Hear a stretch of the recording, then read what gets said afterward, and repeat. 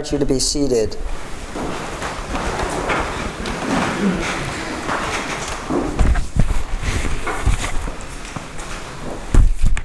I have to chuckle whenever the story of the wedding at Cana in Galilee comes up, because here you've got a priest in recovery talking to you about the story of Jesus changing 180 gallons of water into the best of the wine. But I always manage to persevere and stay sober in spite of the greatness of the story. It is a wonderful story, isn't it? The story of Jesus and his disciples being invited to a wedding feast, one of the most joyous occasions in that time and in this. And people are having a wonderful time at the party. And in Jesus' time, wedding parties went on for 3 or 4 or 5 days, when all of a sudden comes the horrible news that the host has run out of wine. And that wasn't just a social faux pas. That was more or less a statement that the host didn't have sufficient resources to adequately entertain his guests. It was a sign of a lack of abundance. And Jesus' mother, who noticed what was going on, kind of edged up to her son and elbowed him in the rib and said, they're running out of wine. And even though Jesus acts a bit petulant, well, what is that to me, Mom? He goes ahead and transforms this water into 1,000 bottles of wine and allows the host to not be shamed, allows the guests to enjoy the abundance of the feast at a joyous occasion. And he gives, John tells us, a sign. John writes, Jesus did this, the first of his signs, in Cana of Galilee, and revealed his glory, and the disciples believed in him. Now, Scripture scholars traditionally number the signs that Jesus did in John's Gospel at 7. And I won't bore you by going through the list of all 7 of them.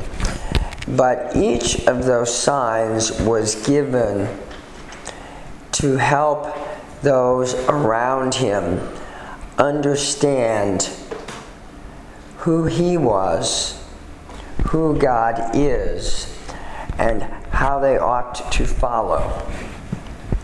Who Jesus was, who God is, and how they're invited to follow Jesus. So, we were talking in Bible study on Wednesday morning, and I asked, well, what are signs for? And Chris immediately said, they're to tell you where to go. Well, yes, of course, that's absolutely true.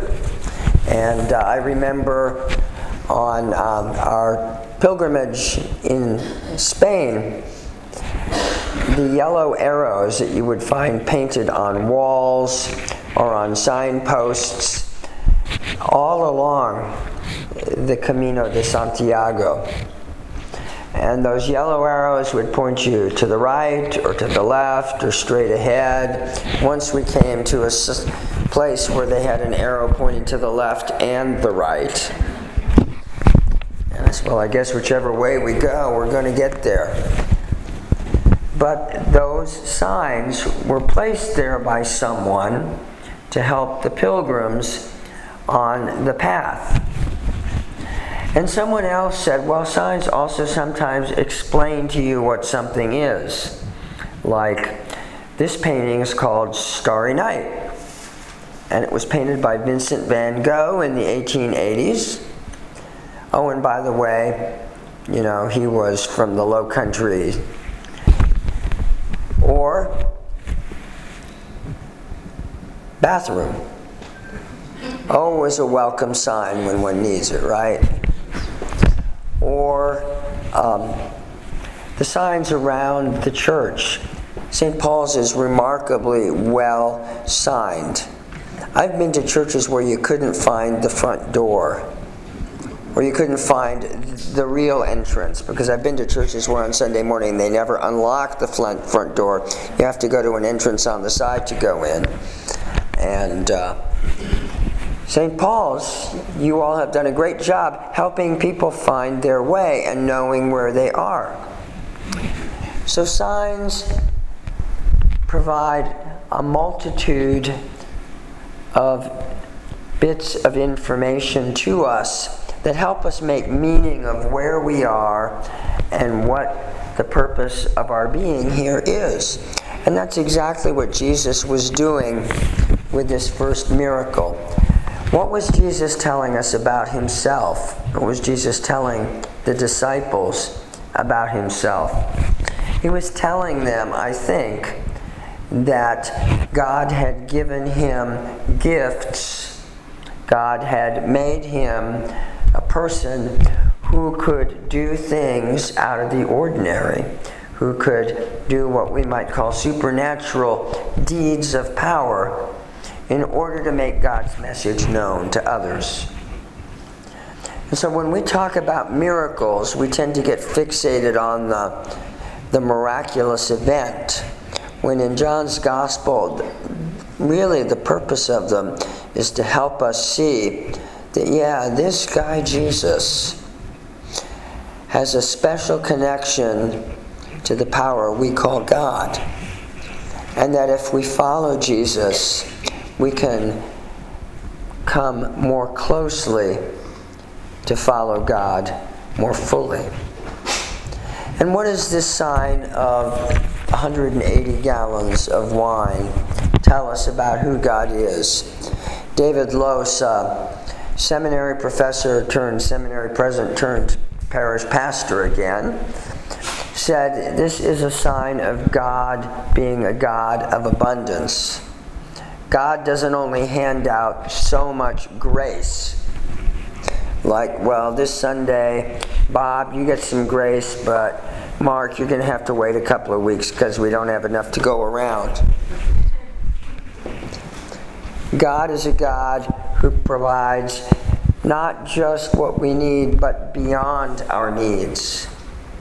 When my wife Susan's father was sick, he received a letter. He was a high school English teacher, and he'd had a student many years before who had gone on to become a Carmelite sister. And she sent him a little sponge that she'd cut into the form of a heart. And she said, I want this to be a sign to you that God is a God of love. So I want you to put this in a bowl, and I want you to pour water into it. And I want you to realize that even when your heart is full to brimming with God's love is still all around you. You can't suck up all the love that God has to give. So this sign of the wine is a sign that God wants to provide abundantly for all. God wants the needs of all to be met, the concerns of all to be heard, and God wants that we then should recognize that and give thanks for that. And then finally, how are we called to follow Jesus in light of what we've learned about him and about God? And I would suggest to you that our reading from 1 Corinthians and the hymn that we just sang with the choir before the reading of the gospel give us an answer. God gives us abundant gifts as a community and as individuals. And it tells us in 1 Corinthians that these are for the good of all. God doesn't give us a gift so that we can hoard it to ourselves, but God gives it to us so that we can use it to serve the community and the world. And then in the hymn, we have this wonderful image of the church standing in God's radiance, becoming radiant itself. That the sign of God's glory rubs off on us. And that if we follow God, we can go out into the world carrying a bit of that radiance on us. It's like the story of Moses going up on the mountain and coming down, and his face shone because he'd been in God's glory, in God's presence. And the people were scared, and he had to cover his face. And then it says that when he went up onto the mountain, he took the veil off. But when he came down, he had to cover his face because the shining was so brilliant that people couldn't understand it. We're not called to need to cover our faces, but we're called to shine with just enough of God's glory that people can look at us and say, wow, God is good. If God can use David, or if God can use Judy, where's Judy? There's Judy. If God can use Art, boy, God has used Art. If God can use you, maybe God can use me too. You see, Jesus gives us signs so that we might become signs to others as well. So I'd like to invite you to a thought experiment here over the next few days. I want you to be attentive to where God is putting signs into your life.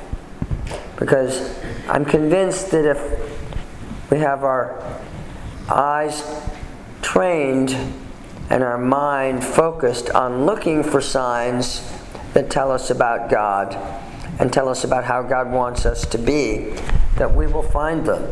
So I invite you to look for places in your life where you see signs of God's presence and God's goodness and God's abundance. And when you find those, I think, the appropriate response is, thank you, God. And then I want you to ask yourself the next question, which would be, now that you've shown me this, God, how can I share this? It might not be to go and tell the story, but it might be in how you act. If you see an act of great love and it stirs you, then the way you respond might be to go out and seek to be a bit more loving in your interactions with people in the world. If you see an act of great generosity, it might stir us to be a little more generous. If you see or experience great forgiveness, might encourage you to practice forgiveness a little more fully in the days ahead. So this wonderful story is not really about enough wine to get everybody really drunk. Instead, it's a story about a God and a Savior who want us to get drunk with the love and the goodness that God pours out on us. And then, bonus, no hangovers, but we get to go out into the world and to share that love and that grace with others. The signs invite us to see and to know God and to share it, to become signs ourselves. Amen.